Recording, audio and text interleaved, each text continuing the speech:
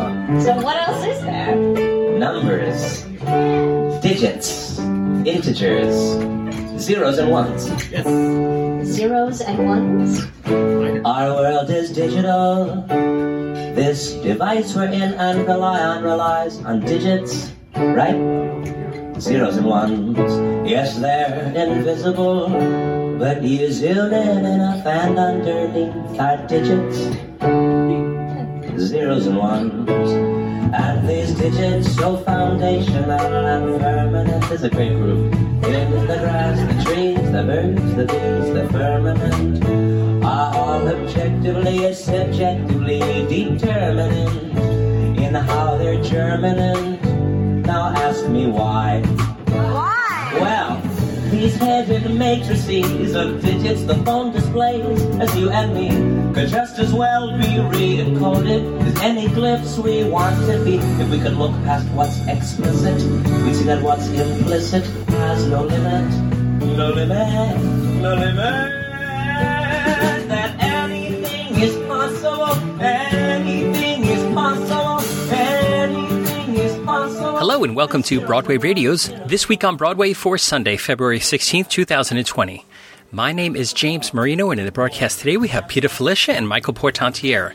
Peter is a playwright, journalist, and historian with a number of books. His columns appear at Masterworks Broadway, Broadway Select, and many other places. Good morning, Peter. Hi. Good morning. Also with us is Michael Portantiere. Michael is a theater reviewer and essayist. He's also a theatrical photographer whose photos have appeared in the New York Times and other major publications. You can see his photography work at filespotphoto.com. Good morning, Michael. Good morning. Good morning. Welcome back from your trip down south. Yes, and it was pretty much as cold there as it was here last weekend. Yeah, oh, well. Unfortunately. I was just talking to my wife about this, that this weekend was especially cold, but last weekend we just had a lot of rain. And if we had the rain this weekend, I think we would have had a winter storm. Yeah. Oh, good point. It's just cold. So we dodged a bullet there, but Peter, who dodged a bullet on the trivia answer from last week? Well, the question was, what do these songs have in common? Diamonds Are a Girl's Best Friend, Some People, There's Got to Be Something Better Than This, ABC, Frank Mills, Ladies Who Lunch, It's a Hit, Great Big Stuff. Well, the answer was that all of them had things that have become obsolete or just don't exist anymore. For example, Diamonds Are a Girl's Best Friend mentions the automat. Some people mentions the Orpheum circuit. There's got to be something better than this mentions Sardi's East, which used to exist. ABC mentions the Edsel, a car that was a big bomb. Frank Mills mentions the Waverly, which is now a different name theater. The Ladies Who Lunch Life magazine. It's a Hit, Trib, meaning the Herald Tribune, the newspaper that went out in the late 60s. And Great Big Stuff, Hummer, which is no longer made. A truck car is no longer made. So Joanna Beasy was the first to answer, saying that the answer was product placement. Well, that doesn't quite explain Orpheum Circuit, but the song does mention bingo, so I say she wins. Brigadoon was the second to get it, followed by Fred Abramowitz and Ingrid Gammerman. And what of Tony Janicki? Well, he guessed they all refer to a famous person. Yes, I said, that's fine, and you're a winner, though it's not what I had in mind. So Tony went through three more theories to guess what was on my mind. The lead singer is addressing an individual or group, a reference to some form of legal tender, express an aspiration. Yep, Tony, no argument. You're right on all counts. So you're an honorary winner this week, too. But nevertheless, that's what I really had in mind. All right. So later on, we're going to ask the next question. So stay tuned for that. I have not seen Company yet. I don't imagine anyone has, but there have been reports that they have changed. Oh, right, to Time magazine. Yeah. Yes, which unfortunately, I guess most of us would say is that does not have quite the wonderful double meaning that the original lyric did. But sure. Yeah. All right. So in news this week, we hear that the off-Broadway show Romeo and Bernadette is going to transfer over to Theatre Row. So what do we think about this, Michael? Oh, I'm so delighted. I just loved it. I went back for a second viewing, and I believe I had seen it, or at least reported on it before Peter. And I did go on record as saying that I thought he was going to love the lyrics. And then I saw actually on Facebook that he did. So I'm very happy to hear that. I think the lyrics by Mark Saltzman, who also wrote the book, are wonderfully clever. But then also, just wonderfully sincere when they need to be. And it's a really, really great, delightful musical comedy about this, about Romeo somehow surviving to the present day, or at least 1960, and falling in love with an American tourist from Brooklyn, and following her back to Brooklyn and then courting her. I don't know if that sounds like a great idea, but it might, it could have been just a silly little thing that not worth more than a comedy sketch. But I really think that they fleshed it out beautifully, and using music of famous old Italian songs, and really, really, as I said, very well crafted lyrics to go with those famous melodies. So I'm delighted that it's moving, and I would urge everyone to catch up with it now that you're going to have such an extended opportunity to do so. I agree entirely, and let me also say it's produced by Eric Krebs, and Eric produced my play, God Shows Up, last year. A terrific producer. He gives you everything that he possibly can, and more to the point, really, this is a guy who's been around a while. He started the George Street Playhouse in New Brunswick, New Jersey, which is still flourishing. In fact, now they're in a new theater, and I urge everybody to get down to the George Street Playhouse in New Brunswick. It's not hard from the city. You get off at the New Brunswick stop, and it's a short walk from there, but a brand new facility. I mean, they really made it gorgeous. And one of the smallest spaces is called the Arthur Lawrence Theater, because Arthur Lawrence was a mentor to David Saint, who's been the artistic director there for more than 20 years. So it's a solid organization, but it wouldn't have happened without Eric Krebs, who really started it and then moved on here to New York and has been producing for 40 years and then some. So I'm very proud of him and very grateful to him for my play, but I'm very glad to see the success happening, because yes, in a world where lyrics never rhyme and don't scan, yes, I know, here he goes again, here you have them perfect. So really, attention must be paid. Okay. So Michael talked about Romeo and Bernadette a couple of weeks back in January's 26th episode of This Week on Broadway. I'm going to link to that in case anybody wants to get back to that and listen to the review of it, and check out the show to see if you want to get some tickets to it before you can't. Yeah, I really think, aside from everything else, the cast they have put together is just incredible. Really, exceptionally so, and particularly the two who play the lovers, Romeo, Nikita Bernstein, and Bernadette Anna Kostakis. But really, everyone in it. I had extolled Judy McLean when I saw the show last time. Who I've never seen her play a part like this. She's playing a Brooklyn mob wife with the high hair and everything, and the accent, and so great to see her again. I hadn't seen her on stage in quite some years. Well, you know why? Well, actually, no. I'll tell you. Please. All right. She was in Mamma Mia forever. Yeah. That's right. What did she do so bad that she had to be in Mamma Mia forever?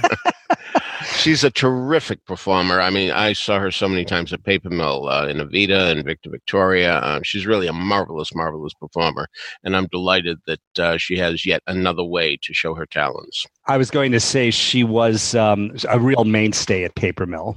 Oh, yeah. Mm-hmm. And they were lucky to have her. I thoroughly agree. But also the rest of the cast. I mean, I won't mention everyone, but this Michael Notardonato and Michael Morata, et cetera, et cetera. It's just great. I so hope that their transfer is spectacularly successful. Okay. Peter, you got over to 54 Below, where you saw 54 Sings Love Song. And we thought we would include this as part of our What We Should Watch Out For series. Yeah, because this is coming back. There's no question about that. And Love Song is a review by Michael Valenti. And he's worked with such lyricists as Richard Brinsley Sheridan, Christina Rossetti, Franklin P. Adams. Now, obviously, these people were not in the room when he started composing to them because they're long gone, including Sir Walter Raleigh, who starts the show with his song, What is Love? So this is what Michael did back in 1976 or so. He decided to do a review taking the poems of these famous people from way back when, or even not so far back. As I say, Franklin P. Adams was alive till 1960. But anyway, Michael is a wonderful, wonderful composer who really understands melody, and it's just terrific to hear these terrific melodies. What's really spectacular, too, was the production itself. 4 people new to me, Rachel Rhodes Stevie, Gina Naomi Bays, Quentin Garzon, and Forrest Van Dyke, were just sensational in delivering this material.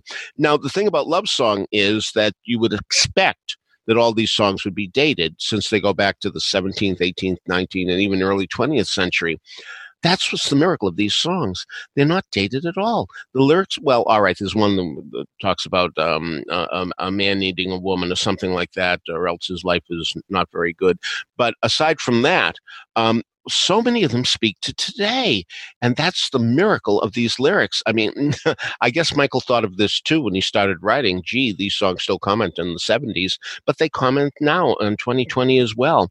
So it's really powerful. But the melodies, this guy is so great. You know, in 1976 or so, I heard his score to Mademoiselle Colombe, which I later saw about 10 years later, at the theater that's now called Rattlestick. Tammy Grimes was starring in it. And I'm telling you, when I heard the demo in 1976, a song called After Rehearsal is one that I could still whistle and hum for you right now, because it was so, so moving and wonderfully spirited. So this guy really knows how to write melodies. And of course, you may know one of his scores because it did get recorded, and that was Oh Brother, from the 80s. And that's terrific as well. So when it comes back, make sure you're there to see Love Song. Okay. So check out all of that stuff in the show notes as well. We have the 54 Sings Love Songs link there. Perhaps it'll prompt us to remember when next time they're rolling around, and we'll be able to catch it again. So first up, what should we do first? Let's do Michael's Spring Awakening. Michael, you got down, as we mentioned, to Maryland, to the Roundhouse Theater to see Spring Awakening. So tell us about this. Yes, I made a trip pretty much especially to see this production because I love the show so much. But also I do like to go to D.C. in general because they have such good theater there in general, and I have a friend there, so that makes it easier. And I have not been in a while, so I decided to go and hope that it would be worth the trip. And boy, was it ever! This was, I guess, I would have to say it was actually equivalent to the original Broadway production. Maybe not as good in some ways, but better in other ways. Just a really, really terrific production directed by Alan Paul, who is quite a popular director down in the DC area. The Roundhouse is actually in Bethesda, Maryland. I forget if I said that. Of course, music by Duncan Sheik, book and lyrics by Stephen Sater. I don't think it's a perfect show. I've always thought some of the lyrics are a little inscrutable, but overall, I think it's beautiful, beautiful work. And I think I've decided that Duncan Sheik is my absolute favorite a contemporary, modern composer. And I'm so delighted that this show really does seem to have entered the canon of shows that will always be done, and that people really love.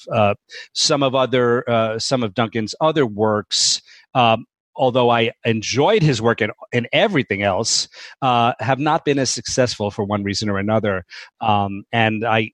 But he is very prolific, and so I look forward to anything else he has to offer. And I'm so glad, as I said, that this one hit the bullseye, and that everyone seems to just really respond to it. Of course, it's based on an incredible, epic-making, astounding late 19th century play by Frank Wedekind. I've never been exactly sure how to pronounce that. He was German, but his first name is Frank, which is anyway. About teenagers coming of age but just not being respected by their parents and not being given any information about life or birth control specifically, and this just leads to tremendous tragedy. It's an astounding work. It was such a hot potato when he wrote it in 1890 or so that it was not able to be produced for, I think, about 10 years or so. So that's what we're talking about here. And it's so fascinating to see works that are ahead of their time like that from a modern perspective. When the first time I saw this, the play was in the 70s at Juilliard with Boyd Gaines. You saw that too? Yes. I think yes, we might have discussed it. Yeah. Yeah. Someone brought me to see it. I would never have gone. And I couldn't believe after the end of Act One, I turned to the friend who brought me and I said, wait a minute, when was this written? Yeah. I could not believe it. And it's considered a masterwork, and rightly so. But I think the musical just really did it proud, and I love it, and I will always go to see productions of it, even though it's I wouldn't say it's easy to sit through because it's so sad and tragic, but it's beautiful show. This production had an amazing, wonderful cast. Christina Sastre, who I know that name is familiar, and I think I've seen her in something in Manhattan, but I looked her up and I couldn't immediately find it. Anyway, she's terrific as Vendla. Melchior is Evan Daves, or Davis, Daves. Moritz is Sean Watkinson. And the Roundhouse has a very nice facility in Bethesda. It looks quite new. I'm not sure exactly how old it is, but it's very state of the art, I would say.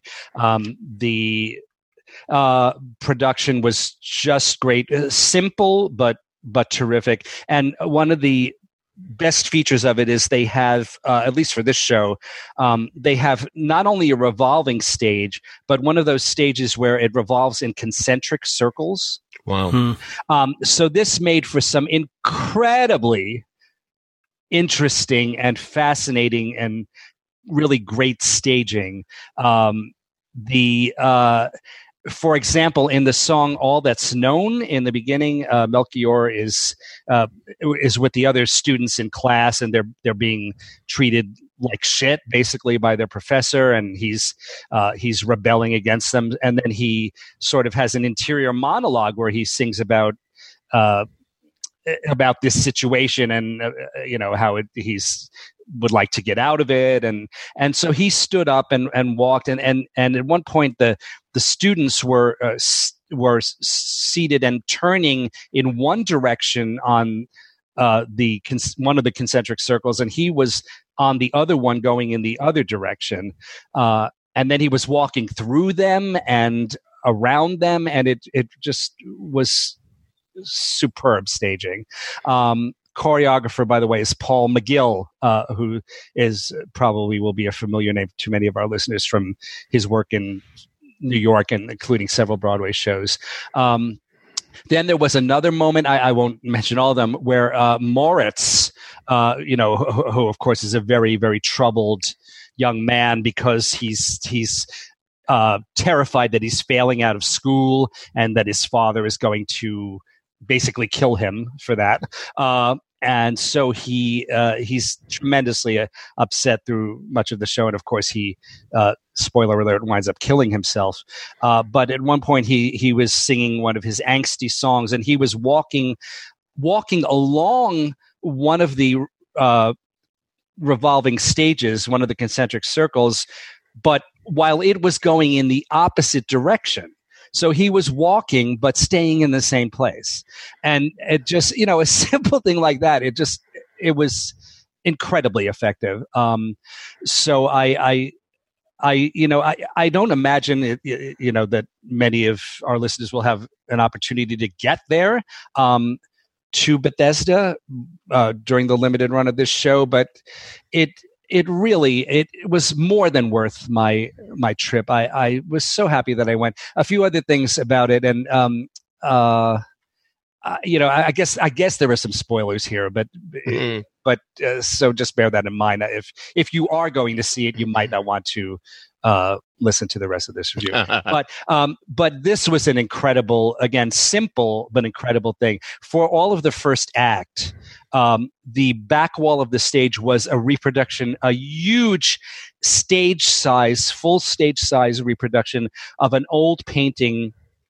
Looked like maybe from the Renaissance, of Adam and Eve in the Garden of Eden. I couldn't identify it specifically. I tried to Google, and it looked like a painting that I found by Bruegel, but I don't think it was that exact one, but it was very much in that style. And it's actually the moment in the painting that's depicted is of Eve handing the apple to Adam while all of the animals are like sitting around bucolically. And so that was there for the taking up the entire back wall of the theater for the whole first act of Spring Awakening, which famously ends with Moritz impregnating Wendla and having sex with her for the first time. So that's very much loss of innocence. And so what happened is, at the moment, actually, when he entered her, that entire backdrop fell to the floor. And it was incredible. And then it just wasn't there for Act Two. Act Two was just the empty back wall of the theater. It was incredible. It was just very creative, and I can't say enough about this production. I think it's only the second one I've ever seen at Roundhouse, but I had found my way there once before to see what turned out to be the best production of Cat on a Hot Tin Roof that I'd ever seen. So if their standard in general is up to those two shows, I'm going to keep going down. They have a great season coming up. They're doing a play that I saw off Broadway called Hate Fuck. So that'll be another opportunity to see that. And then Big Love, which had been done at, it was at the Signature Center. I don't remember what company it was actually. That Charles Mee play. Mm-hmm. They're doing that one as well. So they have some really, really interesting stuff. And they're doing The Cost of Living. These are the kinds of shows they do. Very, very cutting edge. Very, very. But they seem to be limited to quality shows, not just things that are popular because for the wrong reasons. And I can't say enough about the Roundhouse Theater and this production of Spring Awakening. I have a friend who will only go to Broadway shows. That's it. He lives in New Jersey. He's never seen a show in New Jersey. He's very, very parochial in that way. And I keep on saying to him, you have no idea what you're missing.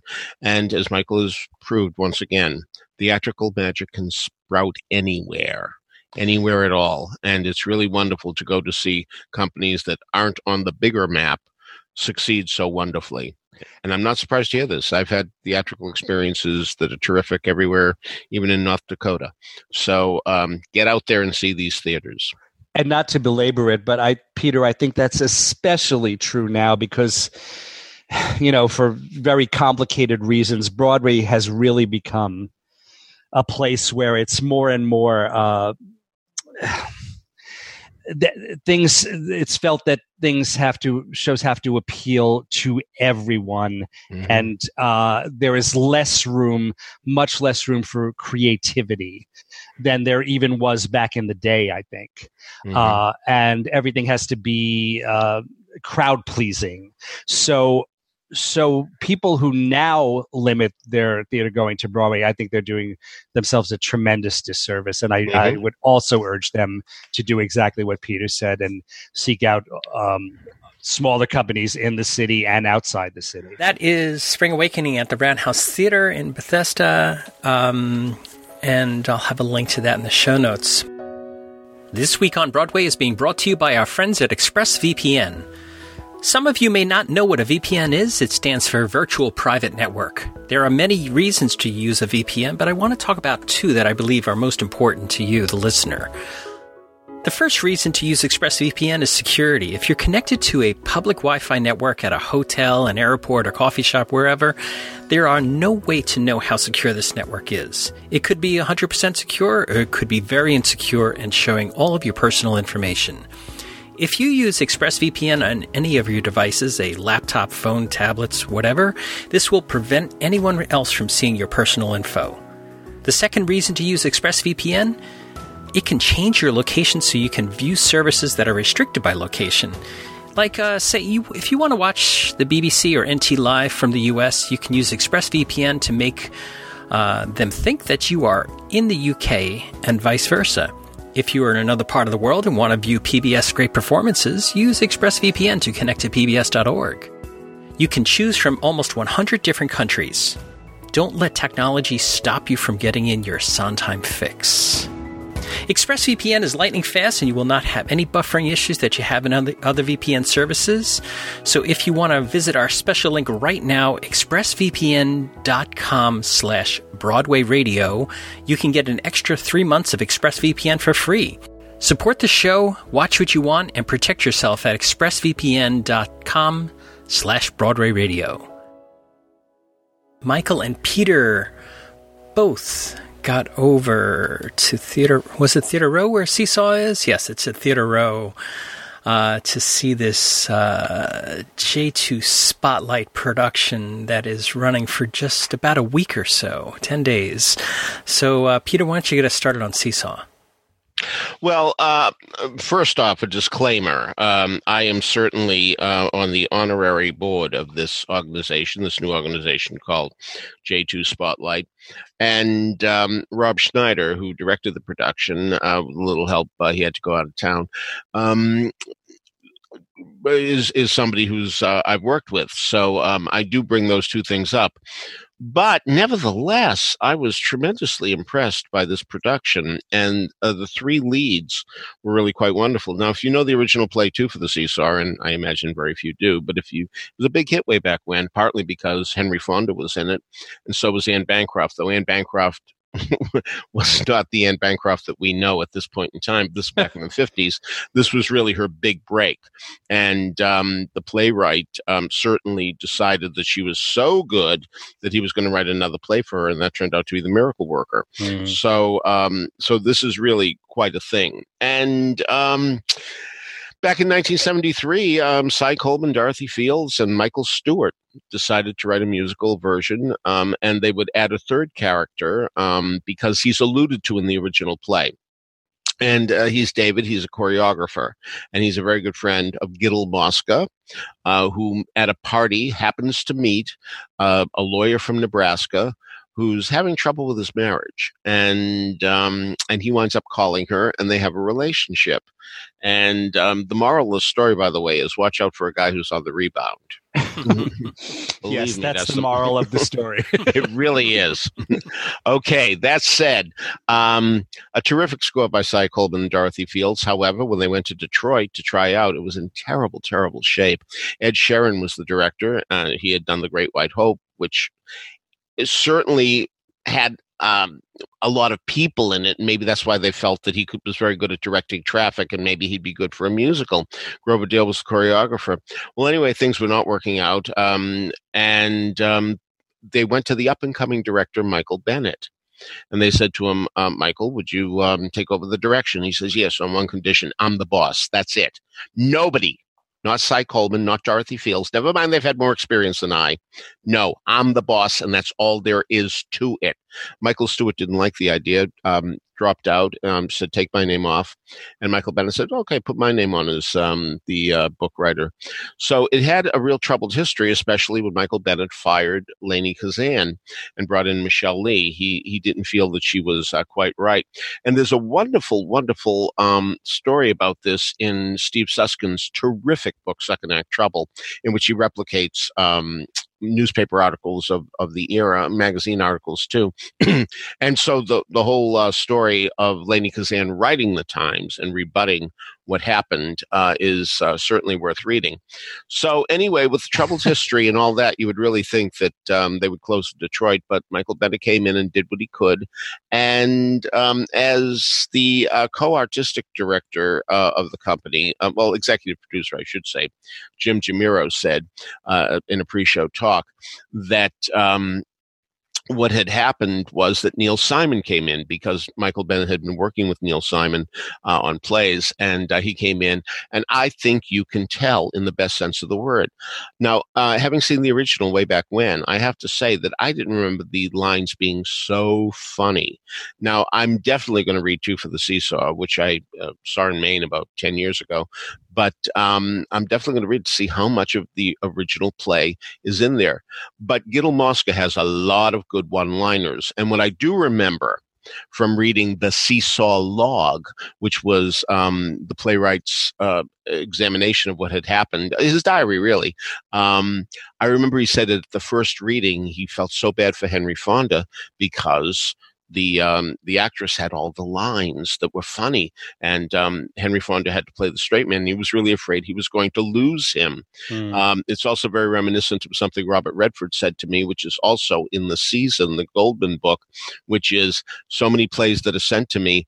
I wind up at the end of the play with my hat in my hand saying to the girl, "You're terrific, you're wonderful, you're crazy, and I love you." And this is one of those shows where that exactly happens.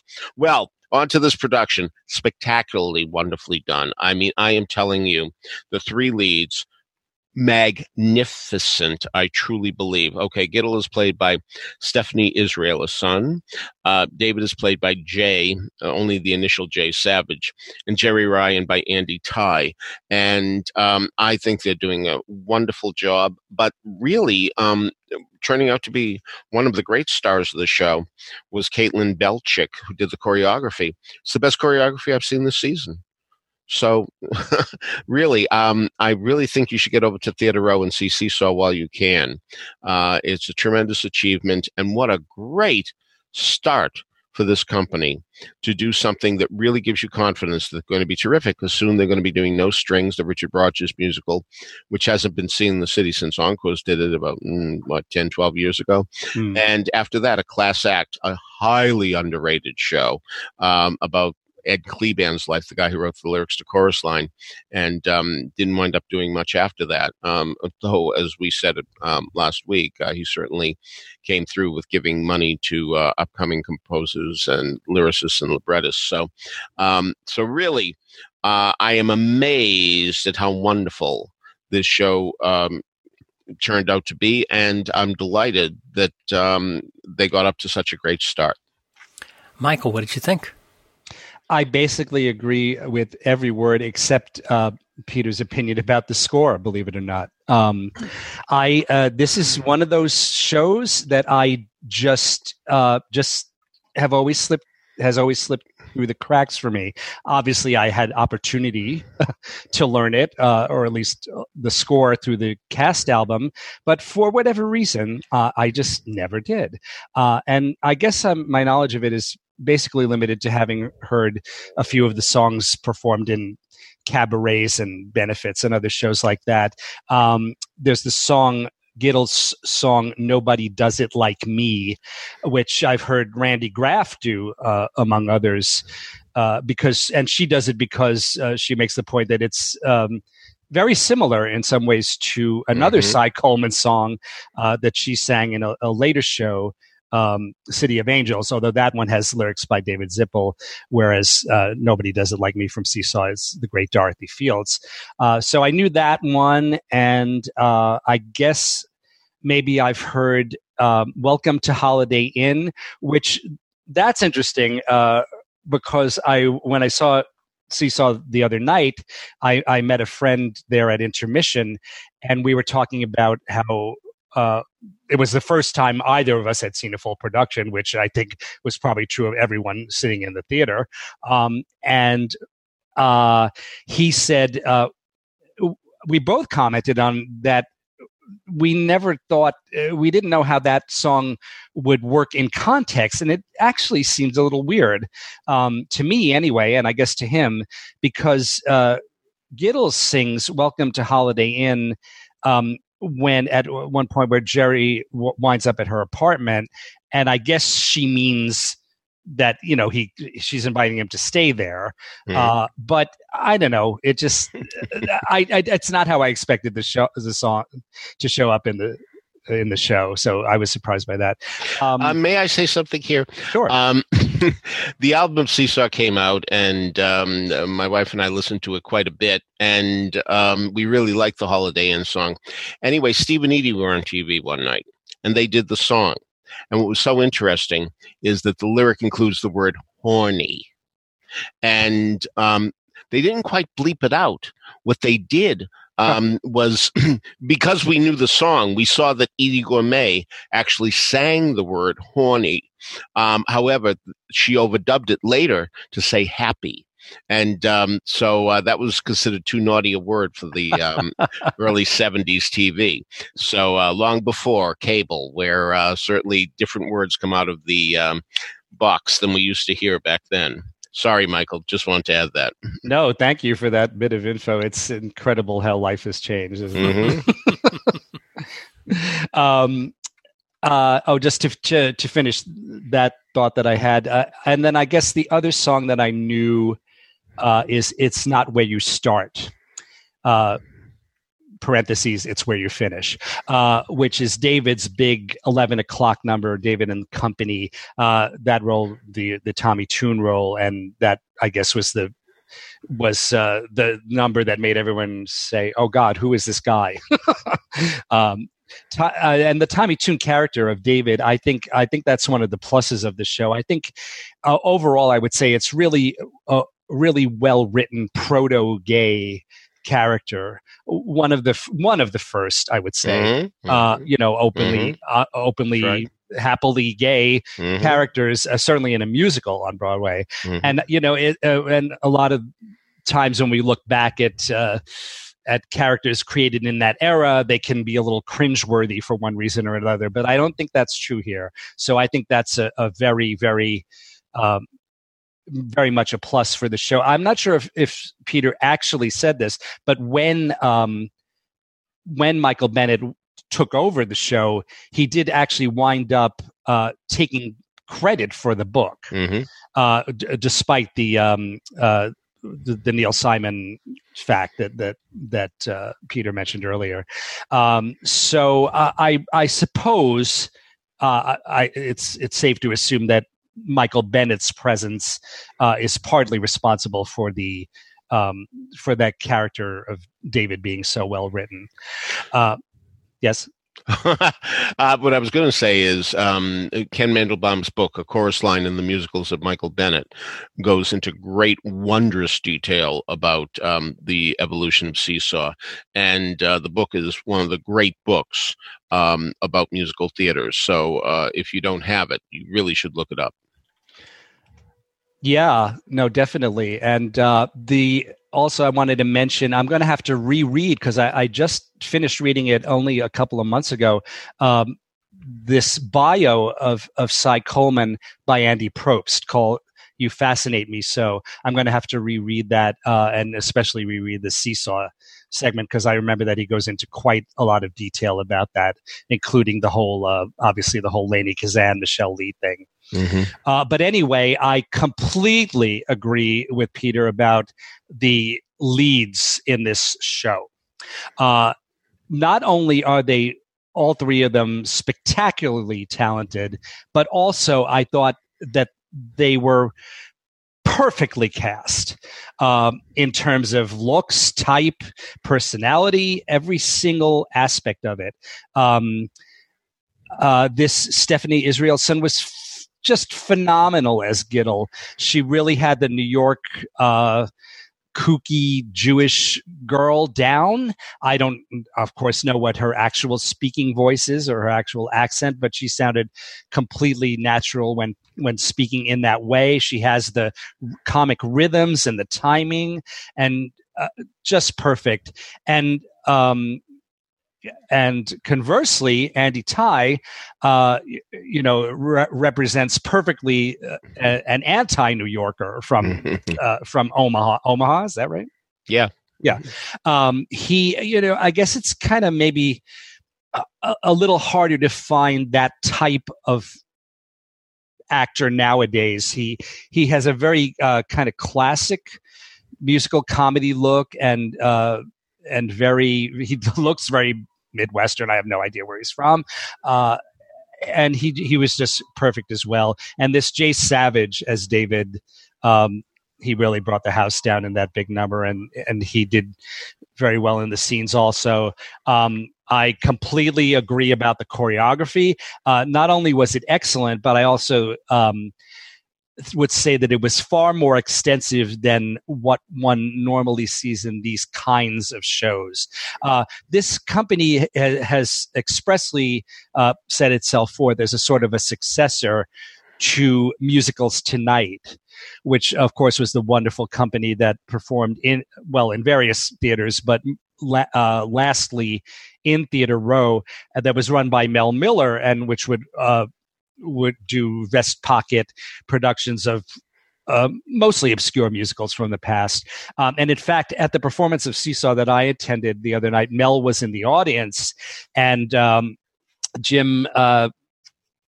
Jimiro, is that the correct pronunciation, I guess? I don't know. Yeah. Yeah, well, Jimirro. So I guess Jimiro, the co-founder of J2, J Spotlight? J2 Spotlight. J2 Spotlight. I'm sorry. He acknowledged Mel's presence, and Mel got a big round of applause. And by the way, a lot of people in the audience certainly seem to know who Mel was. So, and Mel is also has been an advisor and a consultant on the company. So it is in many ways a true successor to that company, and I think they are going to carry that torch forward. But again, yes, this particular show, I would say, had more extensive choreography than many of the shows that I saw at Musicals Tonight. So I suppose that maybe they're going to make that one of their hallmarks. But either way, congratulations to Caitlin Beltsick for what she did with the choreography of this show. It's a very, very promising first production, and I look forward very much to what they have coming up. I personally am not a fan of a class act, which if Matthew Murray is listening to this podcast, I'll probably get a bomb in the mail tomorrow. Yeah. But people love it, and yes, I do too. And I do. Obviously No Strings is another quite obscure item. So I look forward to seeing that as well. Let's make clear here. Most of Mel Miller's shows for the first 3/4 of the 20 plus years run were staged readings. People were on book. And yes, it did evolve into real productions. But just to make clear here, this is not a stage reading. You do not see books except in scenes where people are actually reading from a book. But otherwise, so let's make that clear. This is not a case where people are at music stands turning pages. No. They're well past that. Oh, yes. So, yes, well past that. So I have to make that clear. Oh, and I did also want to mention that another very nice surprise was that it was not just piano for this production of Seesaw. The stage is fairly small, so one might have only expected piano, which was usually all that one got with Musicals Tonight. But this show had Grant Strom on piano, but it also had, let me just put my glasses back on here. Yes. Josh Markham on bass, and this wonderful musician named Sarah Garton on xylophone and glockenspiel. There were no drums, no trap set, but she added so much to the show with what she played on xylophone and glockenspiel. And because there were still only 3 musicians, it seemed like she was playing a lot. So she really got to work out. But I can't tell you how much it added to it.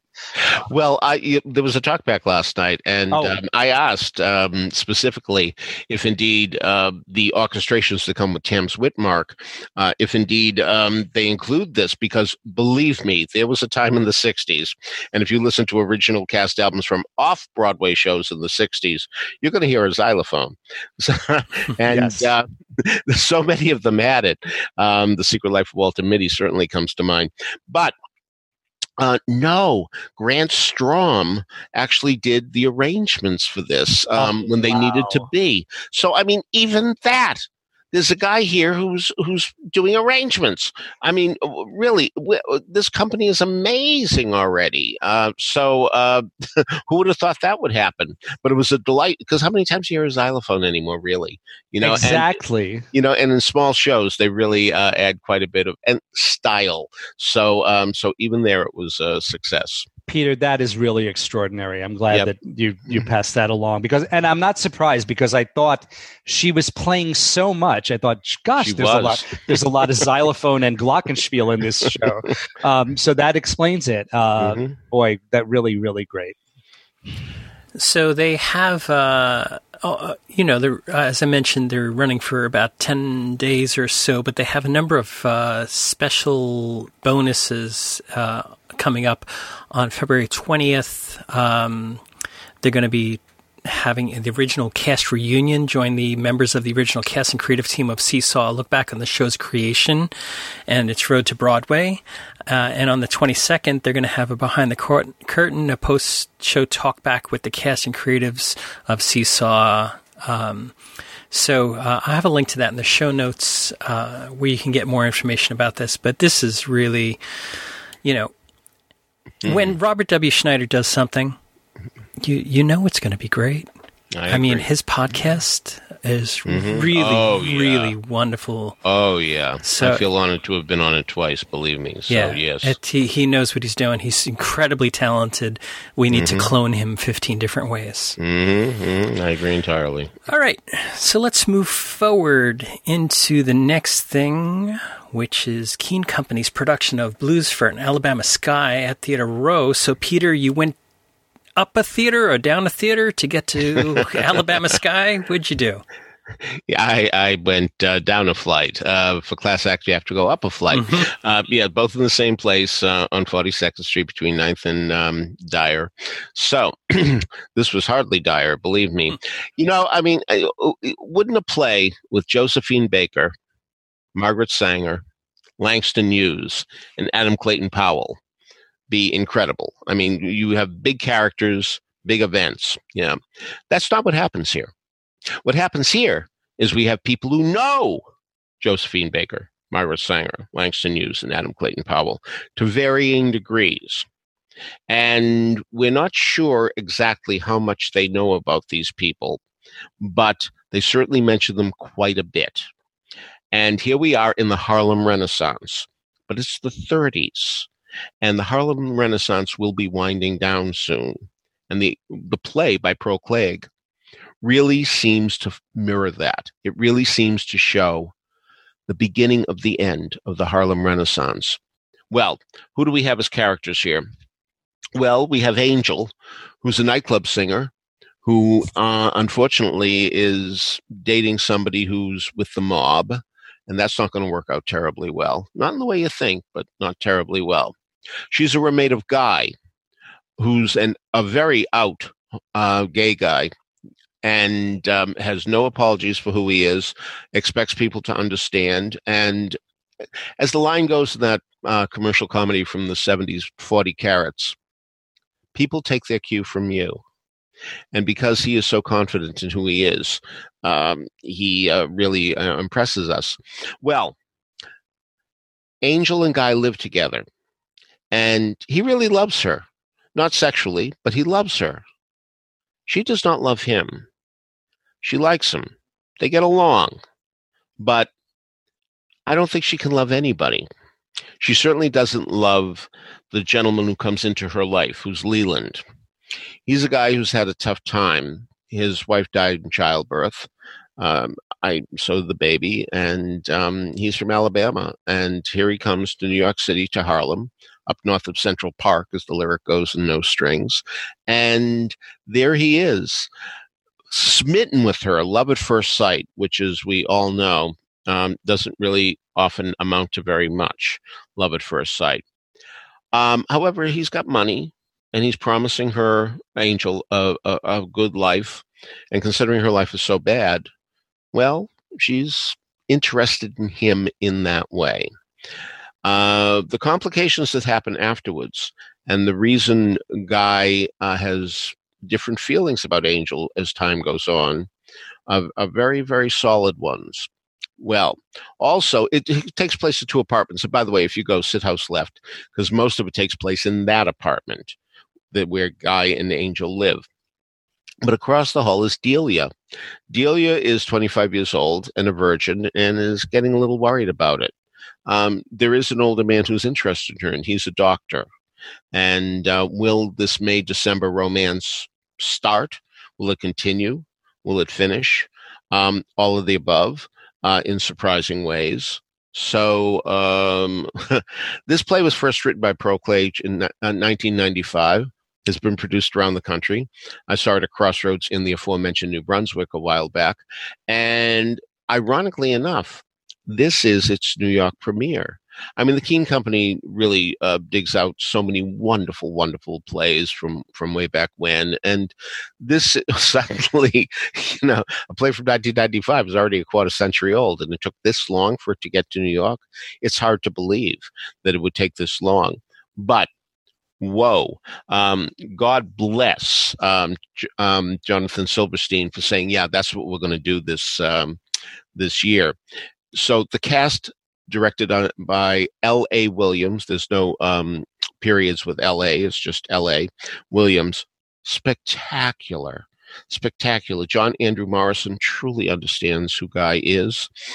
Kiri Walker plays Leland, who I didn't quite mention, but he's very conservative in his values. So you can imagine how he feels when he sees this and meets this out gay man who is living with the woman he loves. Alfie Fuller is Angel. She is sensational in that single-minded narcissism that she has no idea she's as much trouble as she is. She has no idea that her value system is not what most people would like it to be. None whatsoever. Delia, a quiet, honest performance. My favorite type of acting is when people don't seem to be acting. And Jasmine Johnson does that wonderfully well. And Sheldon Woodley playing the Dr. Sam really does very well by a character who could be a little stick figure if played incorrectly. He's not here. So this is running till March 14th, and this is another example of how the Ides of March is bad news because it won't be playing anymore. So get to Theater Row, get to the Keene Company, and see Blues for an Alabama Sky. So Alabama Sky is playing, I should say Blues for an Alabama Sky. I shouldn't just abbreviate it. It is playing through March 14th at Theater Row. We'll have a link to that in the show notes. Michael, you stayed on 42nd Street to, I believe, cross the street. Yes, you did cross the street and went east a little bit to the Duke on 42nd Street, where you saw Emojiland, the musical, which is the evolution of this show, which came out of one of the festivals. So tell us, what did you think of Emojiland?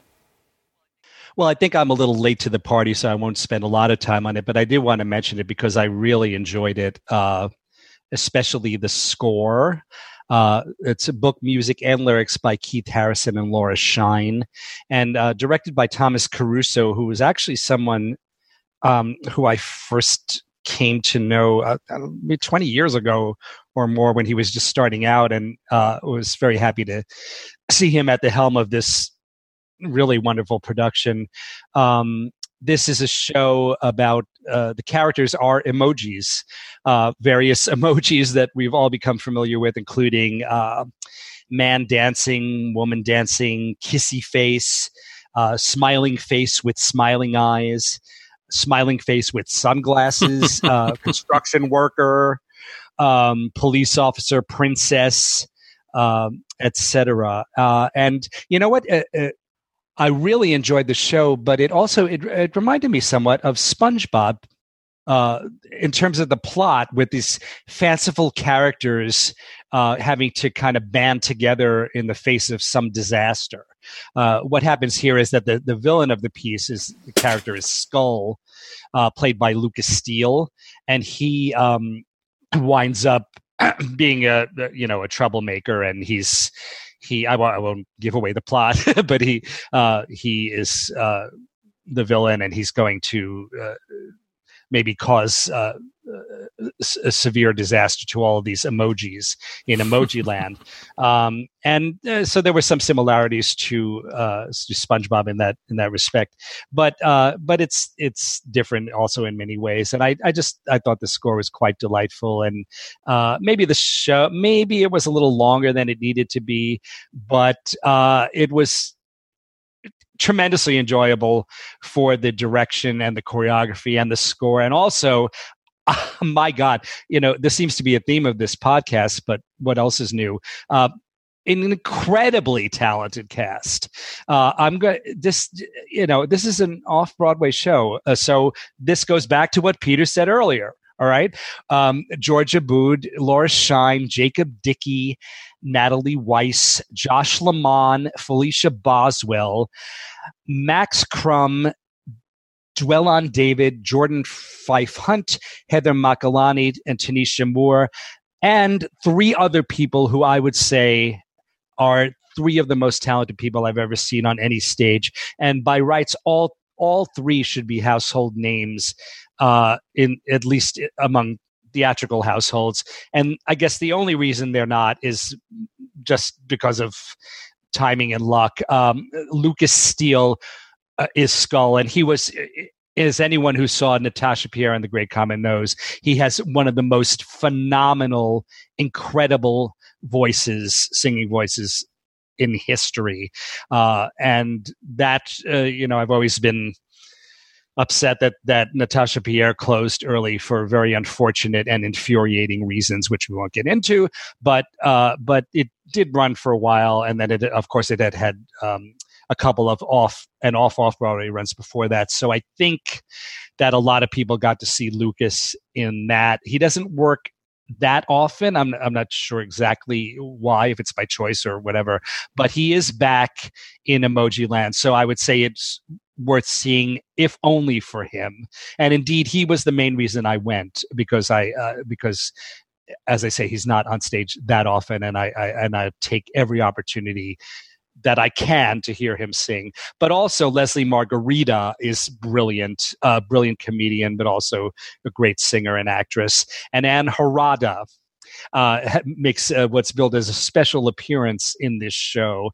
And I'm sure many of our listeners know her from Avenue Q and other endeavors, but she is back and as wonderful as always. So the audience with which I saw Emoji Land seemed very much into the show. It seems to have already developed a kind of a cult following, and deservedly so. So I would put it on my list. I'm not sure if it's, I didn't have a chance to check if it has a closing date at the Duke on 42nd, but I think it seems to have money behind it. It's also quite an elaborate production. Scenic design by David Goldstein, costumes and makeup Vanessa Leck, lighting design Jamie Roderick, and sound Ken Goodwin. very, very, very well done at the Duke on 42nd Street. So if you don't get to see it there, which you should if you can, maybe it'll turn up elsewhere. But I don't know if it'll have this cast. So that is something to definitely bear in mind if you can find it in your calendar to schedule it in the next few weeks or months. That'll be wonderful. And great lyrics and amazing costumes. And the ending is very touching. Very touching. Yeah, you thought so too, huh? Yes. I mean, you don't. You don't expect the word "touching" to show up in a show called Emoji Land, but it really is at the end. So that's very impressive. I totally prejudged the whole Emoji Land thing. Who can blame you? And yeah, I mean, I had trepidation too, I guess, who knows why, but just a combination of reasons. But I'm so glad I went. I really, really enjoyed it. And so when the reviews came out, I was like, wow, okay. I'm might be misremembering this, but I think it became a New York Times critic pick. But I'm not positive about that. But but really, I was surprised at how wonderful the reviews were for Emoji Land. But now hearing it, I have to take another look at it again. It's tough with these new shows. You have to really pick what you're going to go see. There's only so much you can go see. Sure, of course. Yeah. So there's this new play down at St. Anne's Warehouse called Hamlet. Yep. I wasn't sure if we should go see it or not, but Peter, why don't you tell us? Well, this is St. Anne's Warehouse often brings in productions from here, there, and everywhere. And this is from the Gate Theatre in Dublin. And what we have here is a production by Yale Farber, a very distinguished director. And Ruth Negga is playing Hamlet. And Ruth was an Academy Award nominee, Golden Globe nominee from a few years back. And she's decided to take on one of the toughest roles possible. And she's very accomplished in it. But I have to admit that the fact that she was a woman was something that never left me. I was strangely reminded of a sequence in A Funny Thing Happened on the Way to the Forum. Pseudolus is trying to bilk Erroneous. I'm sorry, not Erroneous. Is it? Well, anyway, trying to bilk somebody who's just come back after a long, long time. And so he needs to give information, and Hysterium is behind Erroneous, giving him charades to tell him what's going on. I know what you're going to say. Yeah. So anyway, he says, you have been away for a long time. You have, and Hysterium rocks his arms back and forth to indicate babies. Oh, you had a child, and then he puts up the number two fingers, 2 children, yes. And then he puts up his arms like a boxer and, has a very stern expression on his face. A boy, and then he gets very feminine and flouncy and does his hair and makeup type of gesture. And Pseudolus says, and a strange little boy. And of course, no, what he means is a girl, and it's quite a funny line. And I'm afraid that's the way it comes across to me, a strange little boy. It's still a woman, and I just can't get past that. Terrific performance. Yes, indeed. No question there. But still seems like a woman to me with a woman's voice and all that. But this lady knows Hamlet cold, and she really does a wonderful job of delivering it. So if you can get past that, you're a better man than I and a woman than I. And under those circumstances, certainly the production is well worth seeing. A little surprise, I have to say, in the casting of Claudius, Owen Rowe. Usually it's played by somebody who has a lot of masculine appeal, and not that the guy's unmasculine, but to me he looked more like a cross between Khrushchev and Goldfinger. So that's a little bit of a surprise, to see that, because usually it's cast with a guy who's rather dashing and debonair and what have you, to tell us why Gertrude would fall in love with him. But as they say in The Boys in the Band, affairs of the heart, there are no rules. So maybe it's a little refreshing to see a Claudius who isn't dashing and debonair. We'll see how it impresses you. Fiona Bell as Gertrude. Charles Wright, the co-president of the Drama Desk, happened to be sitting next to me, and he said, "I think they have Melania Trump in mind," and I think he's right. There is, he said, I think that's even the dress she wore at the inauguration. So maybe that is what they were going for. A very effective Polonius by Nick Dunning, I thought, really good, and Ophelia by Aoife Duffin. Quite frank. There's a bit of frontal nudity, both top and bottom, in this production when she goes crazy. So that's a little atypical, and but there it is. You know what I really loved about the program? There were the credits for the director, the set and costume designer, of course, the lighting designer. Yeah, we're used to that. Load in and build crew. And 24, 25, 24 names are listed. Isn't that something? Wow. That the loaded and build crew is so honored here. And I think that's really wonderful. I'm always glad when people behind the scenes are recognized, because obviously we can't do it without them. So I really think it's wonderful that Gay Theatre of Dublin did that. So a wonderful production of Hamlet. But I will add that caveat. Hot ticket, white hot ticket, hard sold to out. Get into. Totally sold out. And the thing that must be mentioned about St. Anne's Warehouse, the downside of St. Anne's Warehouse, is that the seats have no armrests, and especially with a show that weighs in at over 3 hours. And in fact, it could have been longer because they don't do the last scene where Fortinbras comes in. That's happening a lot now, I've noticed. I'd say the last 3 or 4 productions of Hamlet I've seen, the Fortinbras scene at the end is dropped. But anyway, sitting there for that length of time with no armrests, I warn anybody in advance who shows up hoping to snag a ticket at the last minute, or those of you who have tickets, be aware of that. Be prepared, and it'll be a little easier for you if you are forearmed about not having armrests. So, okay. It does say on the St. Anne's Warehouse website that it is sold out, but there is a waiting list, and I forget, there was another theater last week where their ticket were sold out, and for a $10,000 donation, they would get you in somehow. So yeah, I remember that. Yeah. But isn't it wonderful that people are flocking to Hamlet? It may be Ruth Negga. It could be. As I say, she's an Academy Award nominee. She's also on a TV series where she's very popular. Maybe that's it. But I'd like to think that people are saying, wow, Hamlet, a good chance to see Hamlet. Let's take it. All right.